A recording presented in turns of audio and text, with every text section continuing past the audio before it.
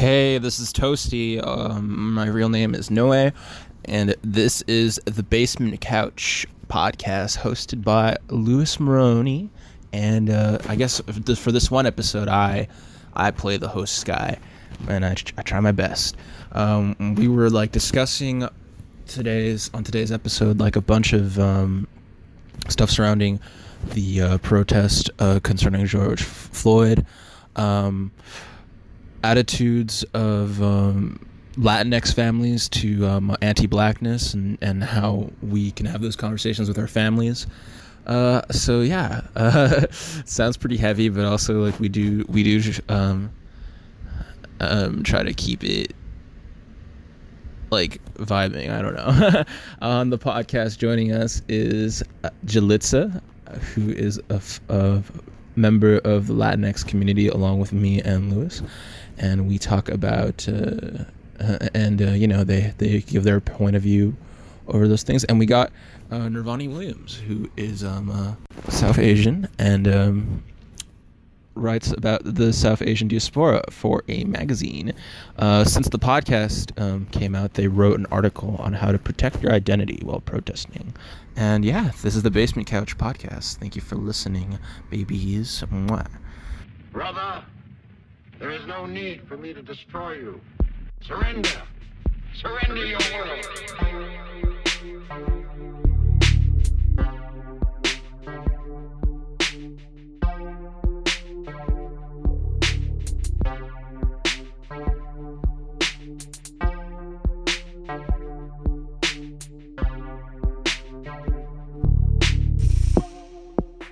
Let us talk about it. We're Latinos, and we're talking about how Latinos have handled the Black Lives Matter movement. Well, for one, it's really difficult to talk about with your family because Yes. they think you're overreacting. I don't know about you guys, but like I get the response all the time that like racism has always been a thing, and and you're just one person, you're not going to change anything. That's the response I keep getting. The response is just the one that I keep getting was that I'm going to keep driving myself sick and that I'm crazy because racism is always going to be here. I understand that racism is always going to be around, but if our generation, who I feel like there's less, not like there's less racist people, but I feel like there's more people that are actually trying to fight against it rather than how it was back in our parents' time period where people kind of just passively let it go. So that my response to me was, you're going to get sick, you're going to drive yourself crazy, and you're not going to change a thing, which I find complete bullshit because I think that there's multiple people on my side that want to change it. And maybe I am driving myself sick, but for a good cause, for a good reason. That's kind of like the response I give back to, it's like a lot of people are pushing for this. And I feel like I've been on the sidelines for like way too long, and I got to do something about it. I'm not. I don't know. I don't know if I should bring this up, but I'm going to be vague about it. But there's like a certain member of my family that they when they saw that this was becoming like a wave, right? That Black Lives Matter and George Floyd and defunding police was all over social media. After like being on the sidelines for a long time, they muster up a Nelson Mandela quote. It's that quote about how racism isn't learned. You're not born with a race being racist. You learn it, and so if you can learn to hate, you can learn to love, and that is a beautiful sentiment. It's beautiful, right, and all this, but when you ask this person to share like a link, when you approach them like this, where it's like, hey, like, I know money's tight, you don't have to donate, but if you want to like do something to contribute that's helpful, how about share some resources? So send them the resources, encourage them to share, and then their response is, I don't have money. And then it's like, I literally just said that you don't have to do it. You don't have to like pay, you don't have to use any money, just get the word out.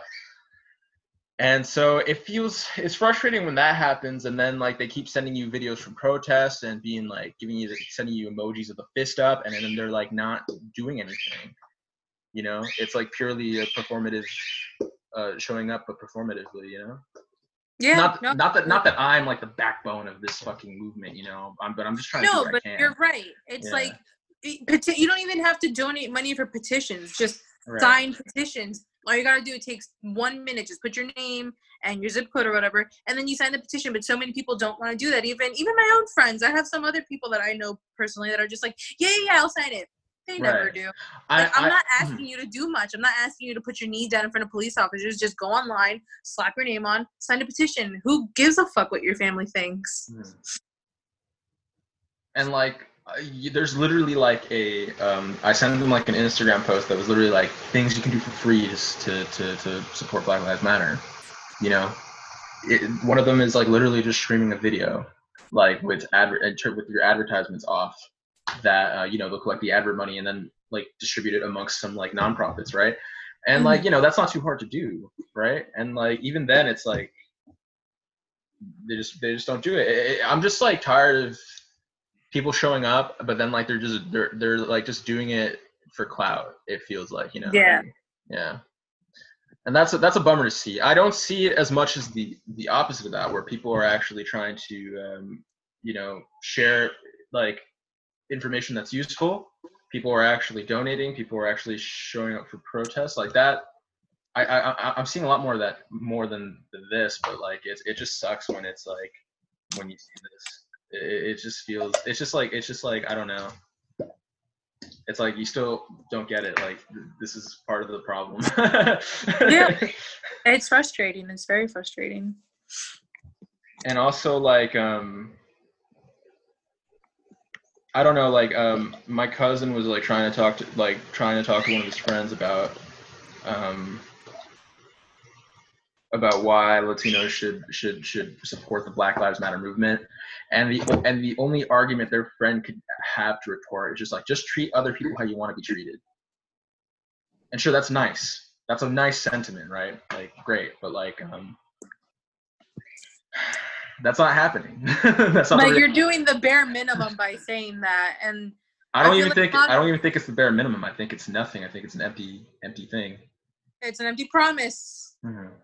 And promise without change is manipulation. There's a very big thing. But a lot of Latinos are like that too.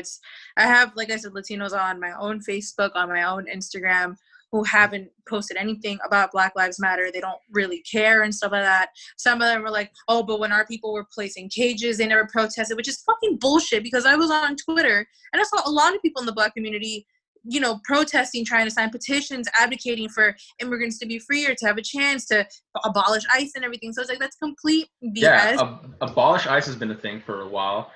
There's protests on the border all the time. There's protests near detention centers all the time.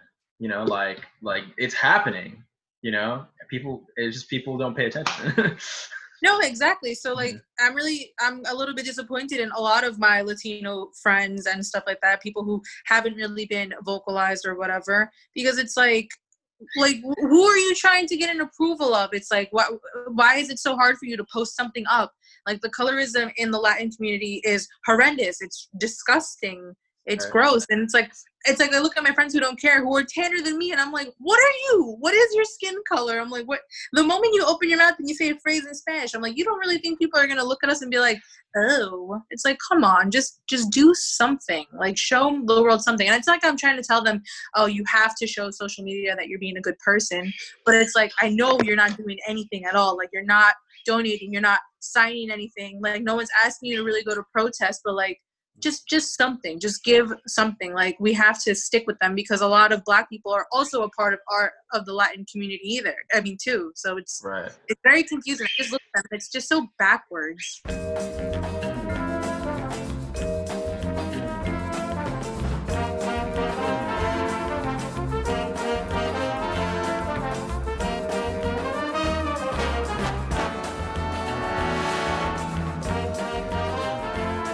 There just seems to be a lot of I've been talking about this with some people, like, where Afro-Latinos are like not like, they're not part of the mainstream narrative, right? Like, when you look at like and this is a problem throughout all of Latin America, all of Latin American media, right? Like, you look at you watch telenovelas, right? and all of the actors are like you know, like they're not like they're not like native looking people, right? Like that look like native indigenous like Mexicans, right? It's people that look more like the ideal of European beauty, right? Like all these like actors on telenovelas are like very European looking, you know, and that and you see that all the time, right? And then like when they have like a character played by an indigenous person, right? Like, do you remember La India Maria? Yep. India Maria was a comedy, like a comic character. I have not seen it in many years. I've not seen anything by India Maria in a few years. So I can't really say if it depicted indigenous Latinos in like a positive or negative light. But I do. There is that clear distinction where like India Maria is supposed to be laughed at, but like, you know, like everybody else, like in a telenovela, you're supposed to swoon at, you know, like they're like beautiful, right? And so there's that in the media. There was like there's like a really popular like fitness influencer dash actress dash singer in Mexico right now, right? That got like a lot of flack because like this movement is like not just here, right? There's like protesting happening in Mexico, right? Like people, like this is like giving Afro Latinos in Mexico, indigenous people in Mexico, like a chance to also raise their voice, right? Now that they see it over here, and so she's getting a lot of flack right now from those camps because she was like swiping through like filters on Instagram Live or something, and she passed by one that darkened her skin.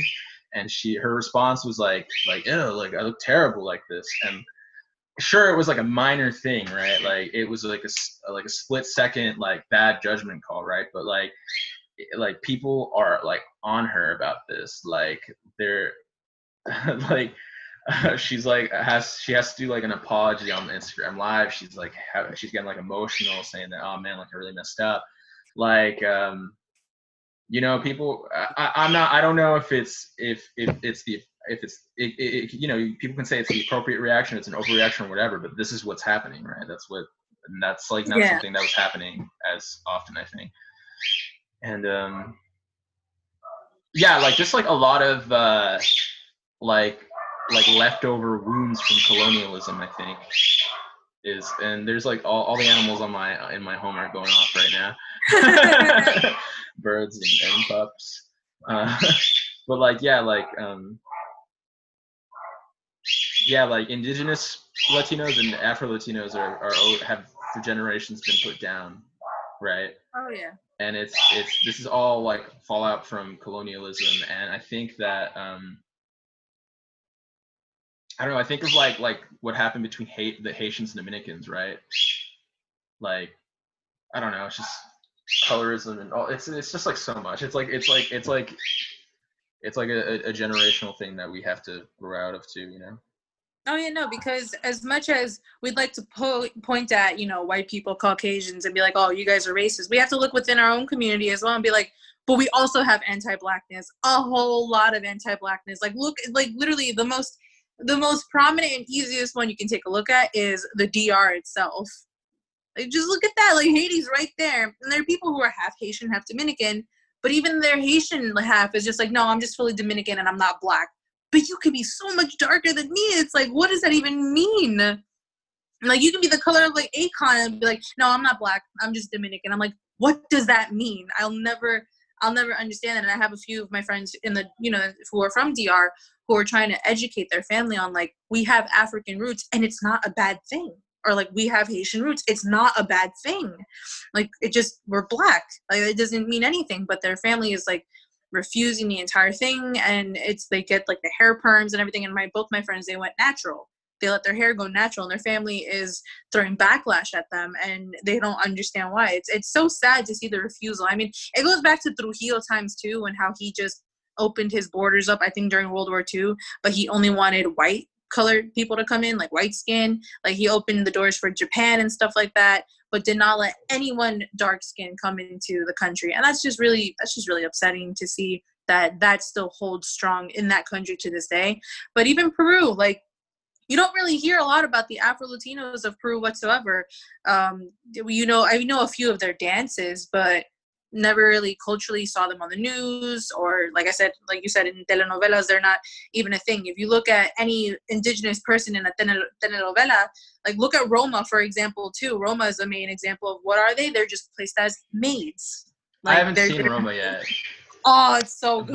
But I hear that the main actress of Roma, I don't know her name. Apologies. She got a lot of flack. Like when she was nominated for the Academy Award or whatever, like people were like, oh, like they were like, outraged that she was even nominated in the first place, and it's like, why? She put in the work.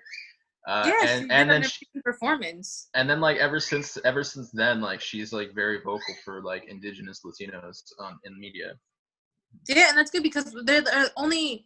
I mean, I hope she gets a role in something else, something that doesn't put her in the position of a maid or anything. Because, like I was about to say before, in telenovelas, that's all you see. If you all you saw were housekeepers, maids with their braids and everything, all indigenous. There was never a light-skinned person, and everyone else in telenovelas either like blonde hair, blue eyes, like I guess Argentinians mostly kind of carry that trait from what I'm hearing. I could be completely wrong, but that's what my mom told me when I was growing up. Or they're mestizas, people that are light like me and have my hair, but I guess carry somewhat European features because I don't really look so native. Like if I had my cousin next to me and you can look at our faces, she looks a little bit more native than I do. So I guess we would say that I'd be like placed more on a pedestal because it's like, oh, you don't have those indigenous features, therefore you're from a higher class, which is the most ridiculous thing I've ever heard growing up. But yeah, there should be more indigenous people placed in different roles in every movie, or Afro-Latinos placed in different roles. I don't even really see an Afro-Latino in novelas. That's even more concerning.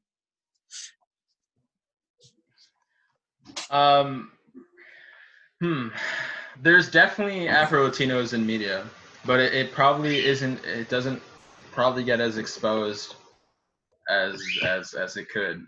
I have no doubt that Afro-Latinos and all of Latin America are making art. They're pushing.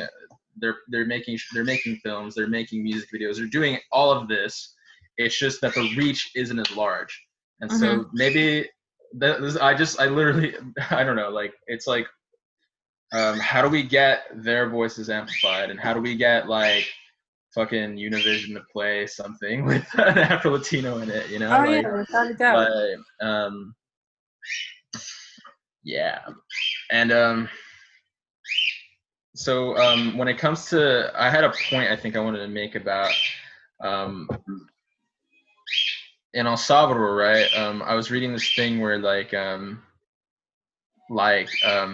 Afro, like in El Salvador we had native El Salvadorians, and then we had Afro-Latino Salvadorians because what happened was when they were building like the infrastructure in El Salvador, right, during the slave trade, they brought over like black people from their home countries to build via slave labor the infrastructure of El Salvador.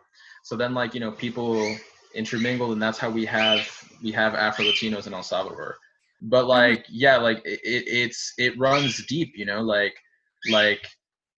like there have been black Salvias for so long. They fought alongside of the natives against oppression, right? When the colonialists were coming after them, and then we still have people being shitty about race in El Salvador all the time. Yeah. It's an upsetting thing, and it's you gotta break the generational curse. I mean, it lives within our own parents, our grandparents, aunts and uncles, probably even some cousins that are out in our countries that are also anti-black, and it's pretty much up to us and I guess the younger generation to just teach them that it doesn't really matter what your skin color is as long as you're a decent human being. Who cares how you look? Something that's really upsetting that I encountered in my last visit to El Salvador is that whenever I'd listen to hip hop, right? They didn't call it hip hop. That's not the word they used for it. No. You know what they used for it, right? Have you heard it too? Well, you go first. I can't say it. I just can't say it. I mean, I guess the most, I don't even know if it's appropriate, but my mom, whenever I would listen to like rap music too, she'd just be like, "Ay, esa música de negros," and I'm like, "It's hip hop." Yeah, my mom would also like be like no, when did you listen to like when did you start listening to music like this? You know, they'd be like incredulous. They'd be like stunted. Like they'd be like what? They'd be stunned. You know, they'd be like, why are you listening to this? You know, like. And then like it'd be funny because she was like, I thought you were into rock music. Rock music's wholesome, and I'm like. Like, well, yeah, no, that I mean, they don't like that I listen to metal too or any rock and stuff like that. And I was like, well, I was like, without Black people, there really wouldn't be jazz and blues and rock in the first place. I was like, just letting you know about that. But like, we come from a culture too that our own parents dance to salsa and mamba and cumbia and everything and merengue, and like, where do those beats come from? Like, it wasn't the Spaniards, I'll say that much. Right, exactly. So it's confusing. I don't know, man. Like, Motley Crue. I know, like, hair metal. Hair metal is just the most hedonistic kind of music that's ever existed, right? But my mom, when she thinks rock music, I think she thinks of, like, soft rock. She's really into, like, Phil Collins and, like, soft Your rock. mom probably thinks about the Beatles. Yeah, like the Beatles, yeah. Yeah, and it's like really sweet, but also it's like they do tons of songs. They had Maxwell Silver Hammer. It's a song about a guy smashing a dude's face in with a hammer, right? Like, there's a lot of problematic songs from the Beatles, you know, like. But my case, right, is that every time, well, you know, this is not a secret. Everybody fucking knows this, right? Like every time like a hip hop musician brings up like the realities that they live through, like fucking Jay-Z rapping about drugs to survive, right? Like, there's a fucking problem. They're like, oh, hip hop is bad. It promotes this. I can't believe Obama invited Jay-Z to the White House. He's a former drug dealer. And it's like, bruh, like you were listening to like hair metal growing up. Like, these guys didn't even live that shit. They're a bunch of fucking posers. You know, you know, it's just that whole double standard when it comes to like what is acceptable in music and what's not, you know, and that's a problem. Yeah, no, I completely agree. Or my boyfriend and I were having a conversation about Bad Brains and how back in the day, people had no idea who they were. And then when people went to a Bad Brains concert, they were like, oh, I didn't know they were Black. It's like, well, what does it matter? You like the music. What does it matter how, like, is it because Black people can't play in a punk band? They can't play metal music? I'm like, do you know Killswitch Engage? Like, who was the first dude before, like, Jesse came around? It's like, Black people could play whatever type of music that they want to. It shouldn't be like I didn't know. It's like, white dudes aren't supposed to only just play rap, you know, rock and metal and stuff. I mean, look at Eminem. He's a rapper. It's like, what does it matter? Yet Eminem was like, I guess people looked at him weirdly when he was a rapper, but then he got praised more. But then when you see a Black person doing anything alternative, anything otherly different than the music box that they were placed into, it's like mind blowing. I'm like, I don't get it. It's just music. Anyone should be able to play whatever the hell they want.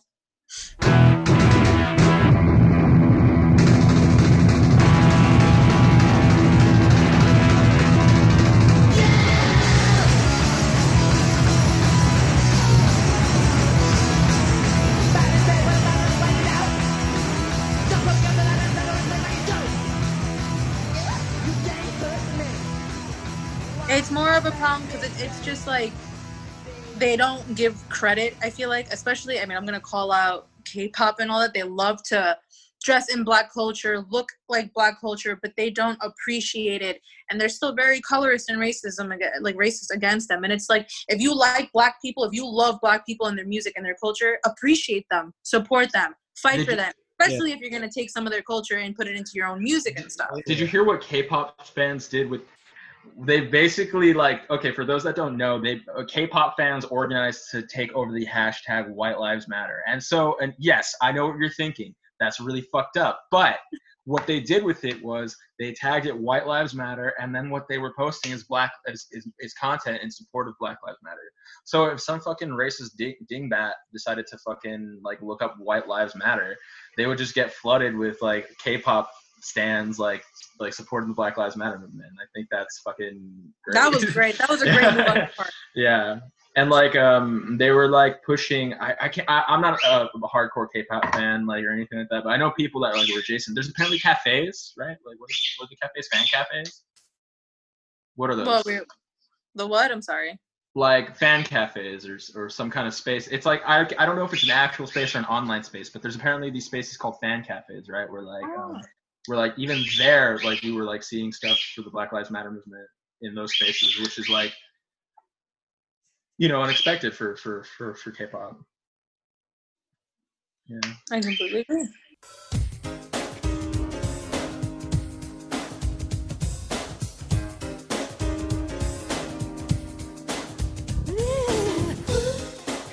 Alright, now here's the part where Navani Williams swaps on in.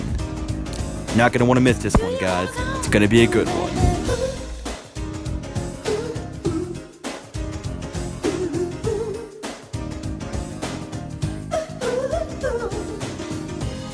Okay, so me and Julissa got to talk about Latino families and how they were dealing with the talk about race, right? And the talk about Black Lives Matter. And we kind of like covered several platitudes where it's like, yeah, like colorism exists in our culture and like we can't just like passively be a part of this, but a lot of people are still being passive and a lot of people are showing up, but it's performative. So we got into a lot of platitudes like that. We talked about how even like K-pop fans are like becoming part of the movement. And like I guess what's that conversation been like in your household, Navani? What's it been like to have to be bring up to people from a different generation or even your current generation that this is like a thing that you're passionate about, that you're passionate about supporting? Yeah, no, I live in an Indo-Caribbean household. I'm Guyanese Indian, and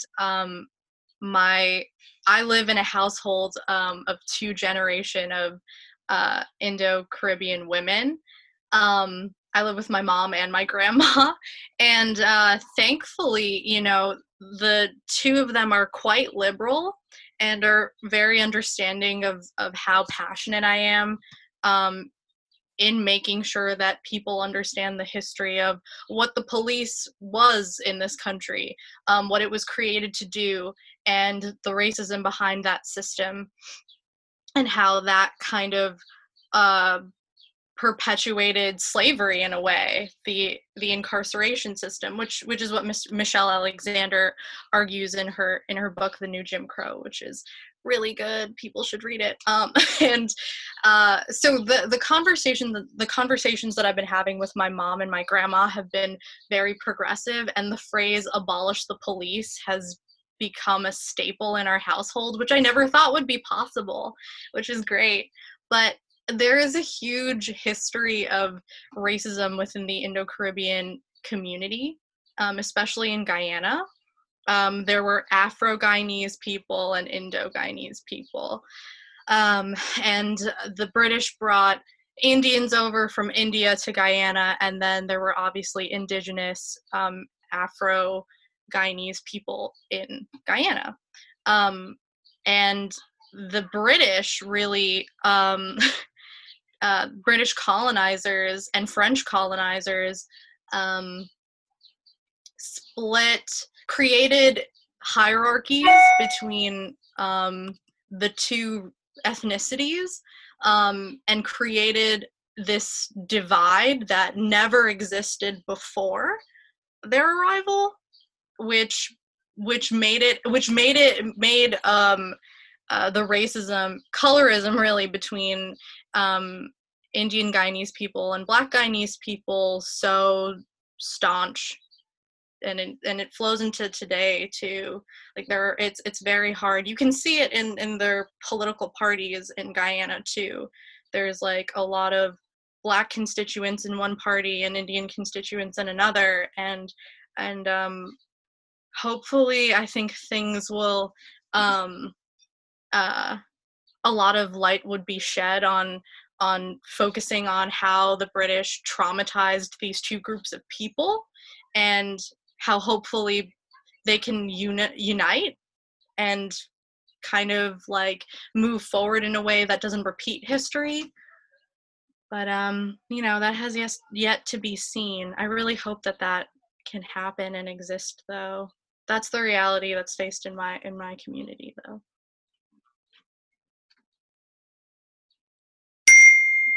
So how did you guys get to that point where where your family was all like, yeah, abolish the police? Like, what were the discussions that you had to get there? Oh. Because like when I say stuff like that, they're like the immediate reaction is like,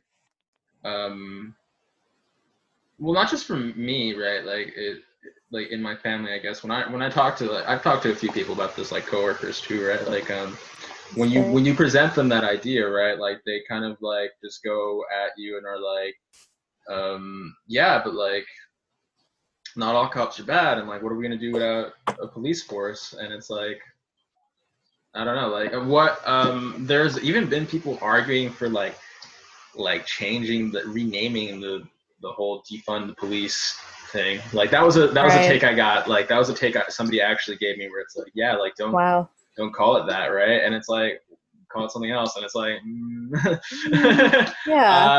because like they like keep bringing up reform is the word they keep using, and that's like I think that it's interesting that those distinctions have been made, like reform and defunding. Like they're like very different ideas, like for a while, like they're vastly different things. What was the thing that was on Instagram that was like the 8 can't wait?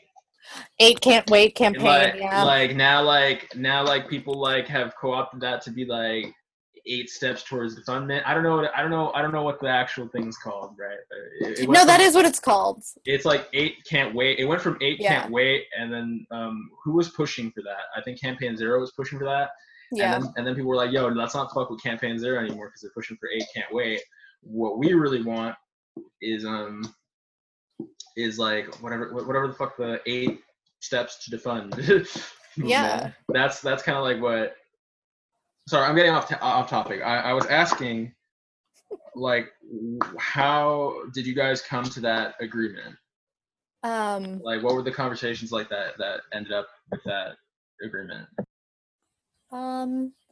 Well, my family watches CNN religiously. I don't know if it's the same in both of your households. It's Univision is this household. So we watch CNN religiously. We're always watching the news. We're listening to NPR too, so there's, I guess, an interesting balance. Yo, your family listens to NPR? Yeah. That's great. Thank you. Because like whenever I have to like discuss something with someone, like they never cite NPR or anything. They're just like, I heard from this coworker that this is the thing, or I heard from this family member that this is the thing, and it's like, I wish that they would pay attention to the media outlets. My mom was reading like the New York Post the other day, like just like, and I had to go like, yo, mom, like just you can read that. It's like well within your rights to read that. They have the most insane headlines. Yeah. I'm just like, it's okay to read this, mom. It's fine, but just like you have to, when you consume your content, you got to consume it critically, and that's like the thing that doesn't happen. Like it's just like I'm not just gonna like pin this on my mom. It's like so many people like that in my family are like spreading misinformation, right? Because they don't consume their media outlets critically, Yeah. Okay. Anyway, yeah. CNN, right? CNN and NPR. Yeah. No. Yeah. So they can see what's going on. They see the injustice and they understand that it's not right. And I guess because they consume a little bit more liberal news and are a little bit more open to ideas that differ from their own conservative thought of like, we still need a carceral system, things like that. Because I think most families don't really quite understand that understand what the world will look like without the prison system. And AOC said it best, and I put this on my story the other day, and she was like, oh, it's actually not that hard to imagine. We actually have a system where there is no police, and that's in white suburbs. A lot of middle to upper class white moms would never want their child or their teenager, their teenage boy, and using that example is just because that's when most men are introduced to the prison system, is when they're teenagers, is when their teenage boys do something bad, they get in trouble, and they will do anything for them not to go to jail.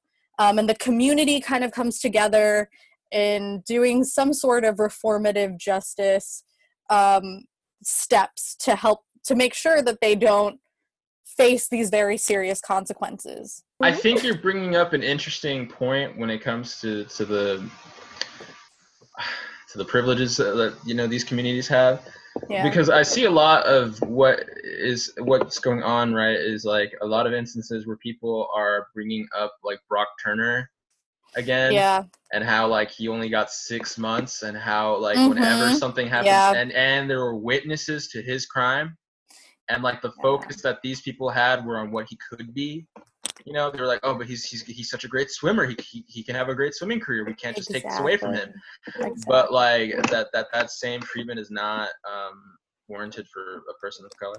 Exactly. And I think my family also understands that aspect of it too, that there were these predominantly white men who were highlighted in the news for doing these terrible things, sexual assault, and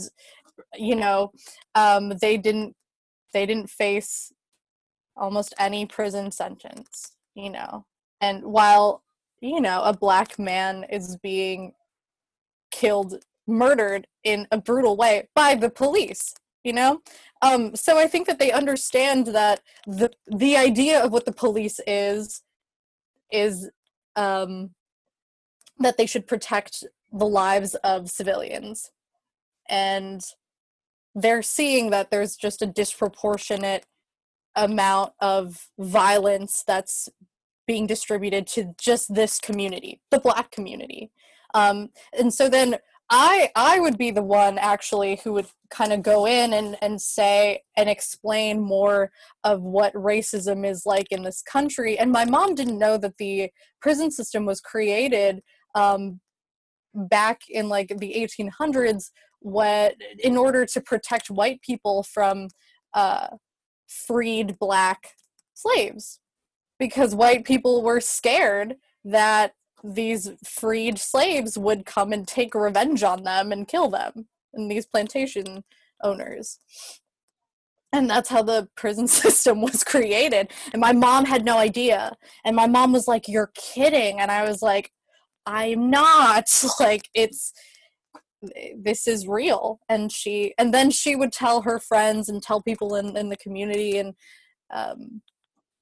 hopefully, that message would be spread more.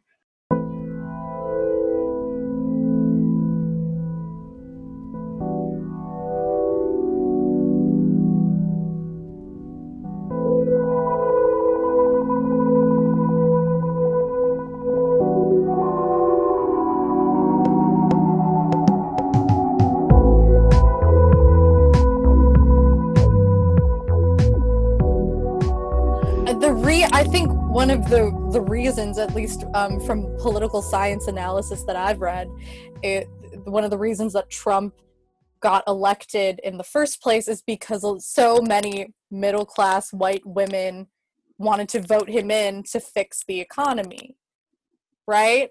That was at least what I read and gathered. It wasn't just, poor white people in the Rust Belt states. It was also these like cohorts of middle America women who were like frustrated with how the economy was going and wanted more of a stark economic change, right? The evil that is perpetuated by the Trump administration is so obvious, right? And it's so in plain view that people give a shit. When Obama was president, people want Obama back. There is a Obama era nostalgia. Trump really exposed the underlying. No, Trump exposed an already decaying and decrepit system that had been festering under Obama's administration, under the Bush administration. It's always been there. But now it's just highlighted, and the reality of the situation has been exacerbated because of Trump's staunch racism and the fact that he only wants to cater to his base that he thinks are racist white people. And I think that's what he's doing, like, right now, is that he's just trying to, he just thinks that, like, okay, not bringing up any of these protests, especially at that roundtable discussion that he just had, not really bringing up any of the protests, anything that's really going on politically, because he knows that's not the platform that he's running on. He's running on a platform that has to cater to a very specific demographic in this country that are racists. And I think that he fully well knows what's going on, what's happening, and how to unite the country, but he's not going to do that because he thinks that's not going to hand him the election.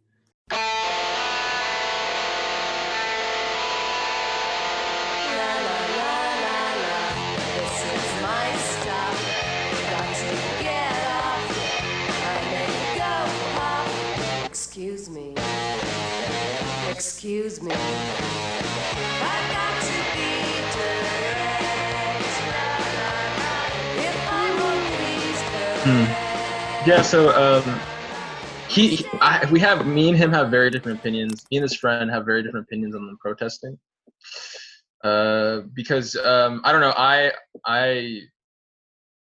I'm like, you know, really into like stuff that says things like labeling things as a protest is just a way to like frame resistance as an overreaction. But he's the kind of person that's like, oh, like, I feel like the change is going to come. It's just going to take time, and that like looting and giving these people the opportunity to shift the narrative and focus on looting and all this shit like sets us back. But I'm not sure if I don't agree with this take. It's just like a take that's out there, you know?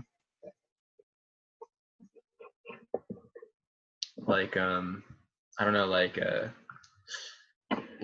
he's like, this person's confident that change will come. It's just like not going to come in our lifetime, you know? I think right now there's a lot of change currently happening, I would say. That's right? Because I think because of the pandemic, first of all, holy shit, the giant pandemic has come upon us in the year 2020. Like, I really thought that we would not experience something like this. And now it's here too, you know? So that crazy chaotic thing happened, and now these protests for Black lives are also happening at the same time as this huge pandemic. And I think that because a lot of people are forced to stay inside, and a lot of distractions in people's lives have dissolved, you know, a lot of people have the time and the energy to focus on racism, on the fact that we are a racist country and we've been living in a racist society for decades. And for everyone, especially white people who are dealing with, who are understanding this trauma and are learning about it too. And like you said, some of them are performative. It's not in the best ways. Like, most of them are not dealing with any of this properly or in the way that they should. But they're starting to, I think, acknowledge. And I think an acknowledgement is at least starting the path towards becoming more self-aware of what's going on around them. Right. That's a thing too that I think is worth discussing, right? Where like, yeah, like a lot of people are making mistakes during this whole thing. I know I haven't been doing the best job at it. Like, you know, like that whole notion where you're sharing traumatizing imagery, like you know, like misery porn, like, you know what I'm saying? Like people keep reposting like these like painful things that are important to be aware of, but like also like this is just the reality that like black people face, right? And like to have to bring that up and shove that in their face at them back at them constantly all the time is detrimental to their mental state, you know? Like that's like an argument that I've heard, right? Where it's like, yeah, like people like being more conscious of people's feelings, you know? And like I don't know, like I also saw this other thing that was like you can go to like a protest every day for 3 months, but if you don't do the work in your personal life, it's for nothing.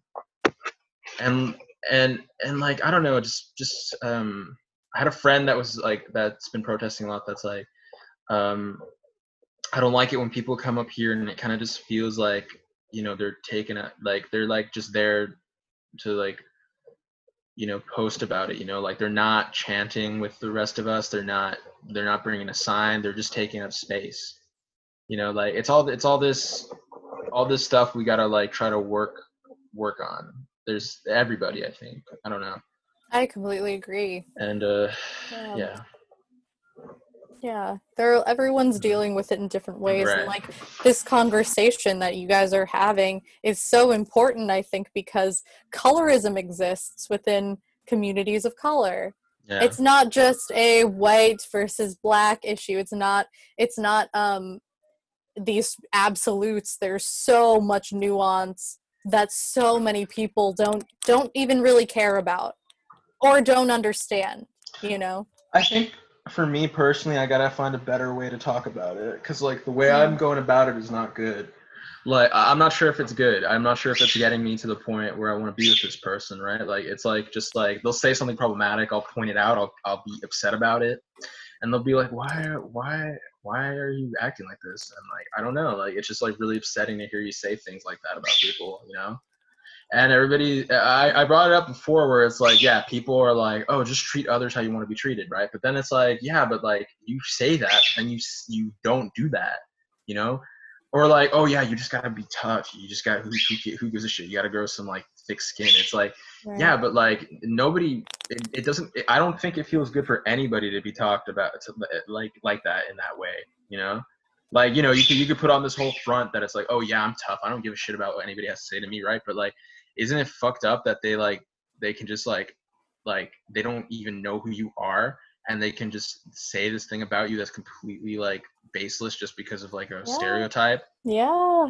Like It's insane. And then there are the virtue signalers, like you were saying, who like decide to write quote unquote police people's speech and think that they are the final word, you know? right. And I think the more people, at least who I've come across, who are virtue signalers are white people.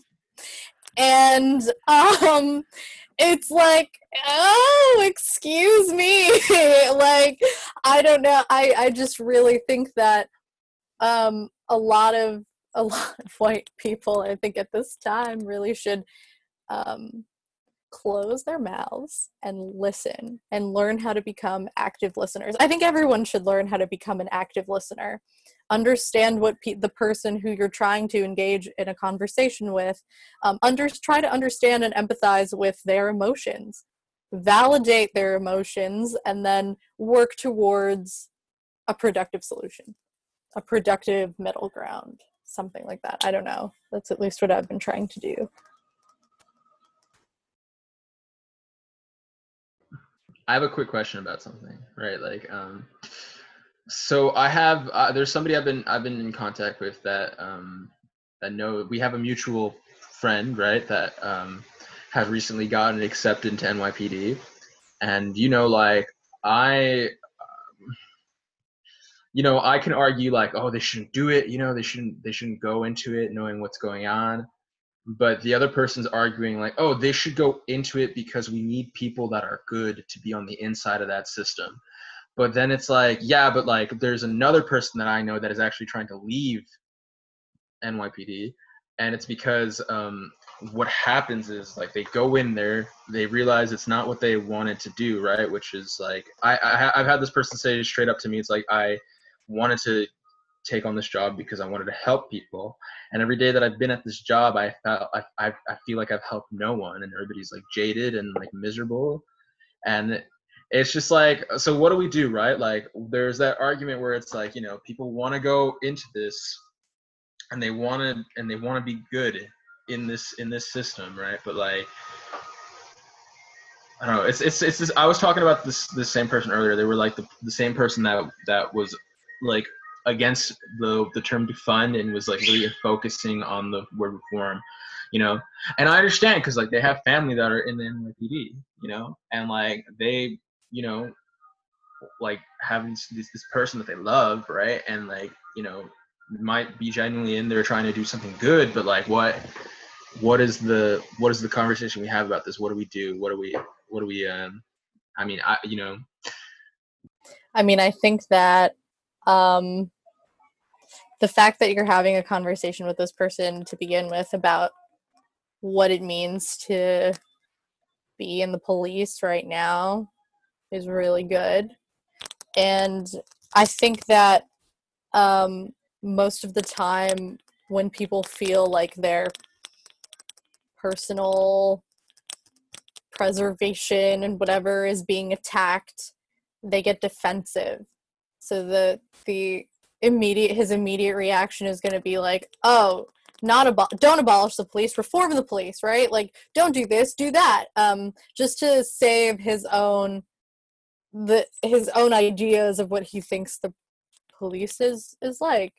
So I've been trying to read more resources and how to engage with people like that in a productive way, that rather than just throwing all of this information at them and history and whatever, you know, which are important, obviously, but it's like, how do you crack into this person's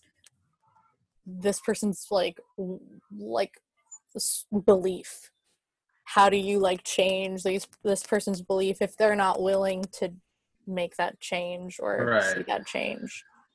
Because like for the most part, right, we find a lot of common ground, right? Like they're outraged about all the brutality. Right. They understand why the protesting is happening, right? Mm-hmm. You know, they're like worried about their family member being out there, because, you know, like it's not easy for either side to be out there, you know, obviously. Like, you know, it's a really difficult time for just like everybody involved right now, you know. And it's like I don't know if I don't want to like make this the focus, right? Because it's like I'm, you know, in solidarity with the movement, right? But it's also like how do we engage in productive discourse with people? I know people are like done with that, like, and that's understandable. Like we've been like, you know, it's been you know, decades of trying to have a productive discourse with people, and it just doesn't happen. I understand people are done with that, you know. I feel that, but like I don't know, if there are instances where I can like where we can talk to people and like get into some kind of common ground over what to do, I'd rather have that outcome than like not than just be like, oh, like, yeah, like you're a piece of shit, fuck you, you know, like back and forth, you know.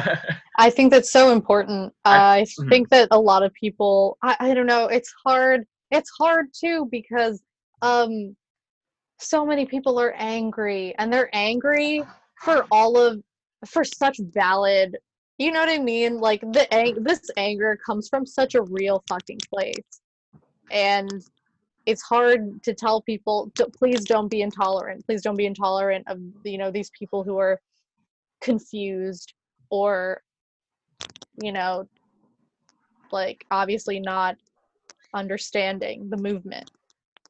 But I think it's so important. It's important for us, I think, who aren't directly involved in the movement. None of us are Black. None of us can relate to that experience. Right. So I think it's really important for us to like engage with those kinds of people, so that, you know, like it'll help. it'll help in some way. Because and then there's that other thing that people are talking about. Like, it is not our job to tell Black people how to protest. Right.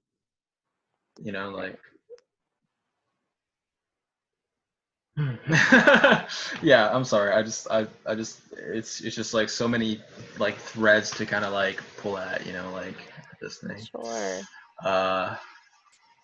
Yeah.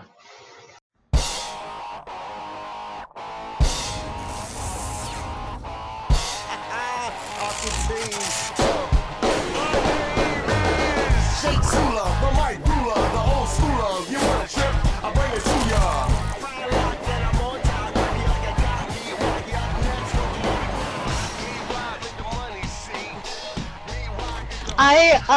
If you guys can look at the Lit Bar, it's a Black-owned bookstore in the Bronx. Please go check it out. In there, it's incredible. I mean, the link in there, they have a link in their bio, and they break down different book lists that different groups of people can, who are in different parts of the movement can, it can help them with. Like, they have basically a Dear White People section, and that also has the book White Fragility by Robin DiAngelo, which is also really good. They have a section for literally titled For Colored People Who Have Considered Organizing When Marching Isn't Enough. That includes a really phenomenal autobiography on Assata Shakur, written by Assata Shakur, who's an incredible woman. She was a Black Panther. And among other things. So please check out the Lit Bar. There is a resource for Long Islanders called Black Owned Long Island, if you want to support local businesses on Long Island. Sign petitions, dude. Just like, there's so many fucking petitions. Like, it literally takes you like 10 seconds to do a petition. Just like fucking do one. Yeah. Like, for the love of, like, that's just do one. Support Antifa. No, you can't. Yeah. Oh, there's a bundle for racial justice and equality. It's a video game bundle that all the proceeds go to like bail funds, and it goes to the NAACP Legal Defense and Education Fund. This one's really, if you really need an incentive to fucking donate, it's like over 700 video games from the website itch.io. Not all of them are great. Celeste is one of them, which is a fucking great game. Night in the Woods is one of them. There's a lot of really solid games on here that you can get, and that's not the point, right? But if you that's not the point, but like, feel free to donate as much as you want to that, and that's where that is going to. Like, even like the gaming community is like trying to do something about this, like, and that's like a real sign that shit's bad. Oh, I just shaded the gaming community, my bad, but like, yeah, Gamergate was a thing. Thank you so much for having me, guys.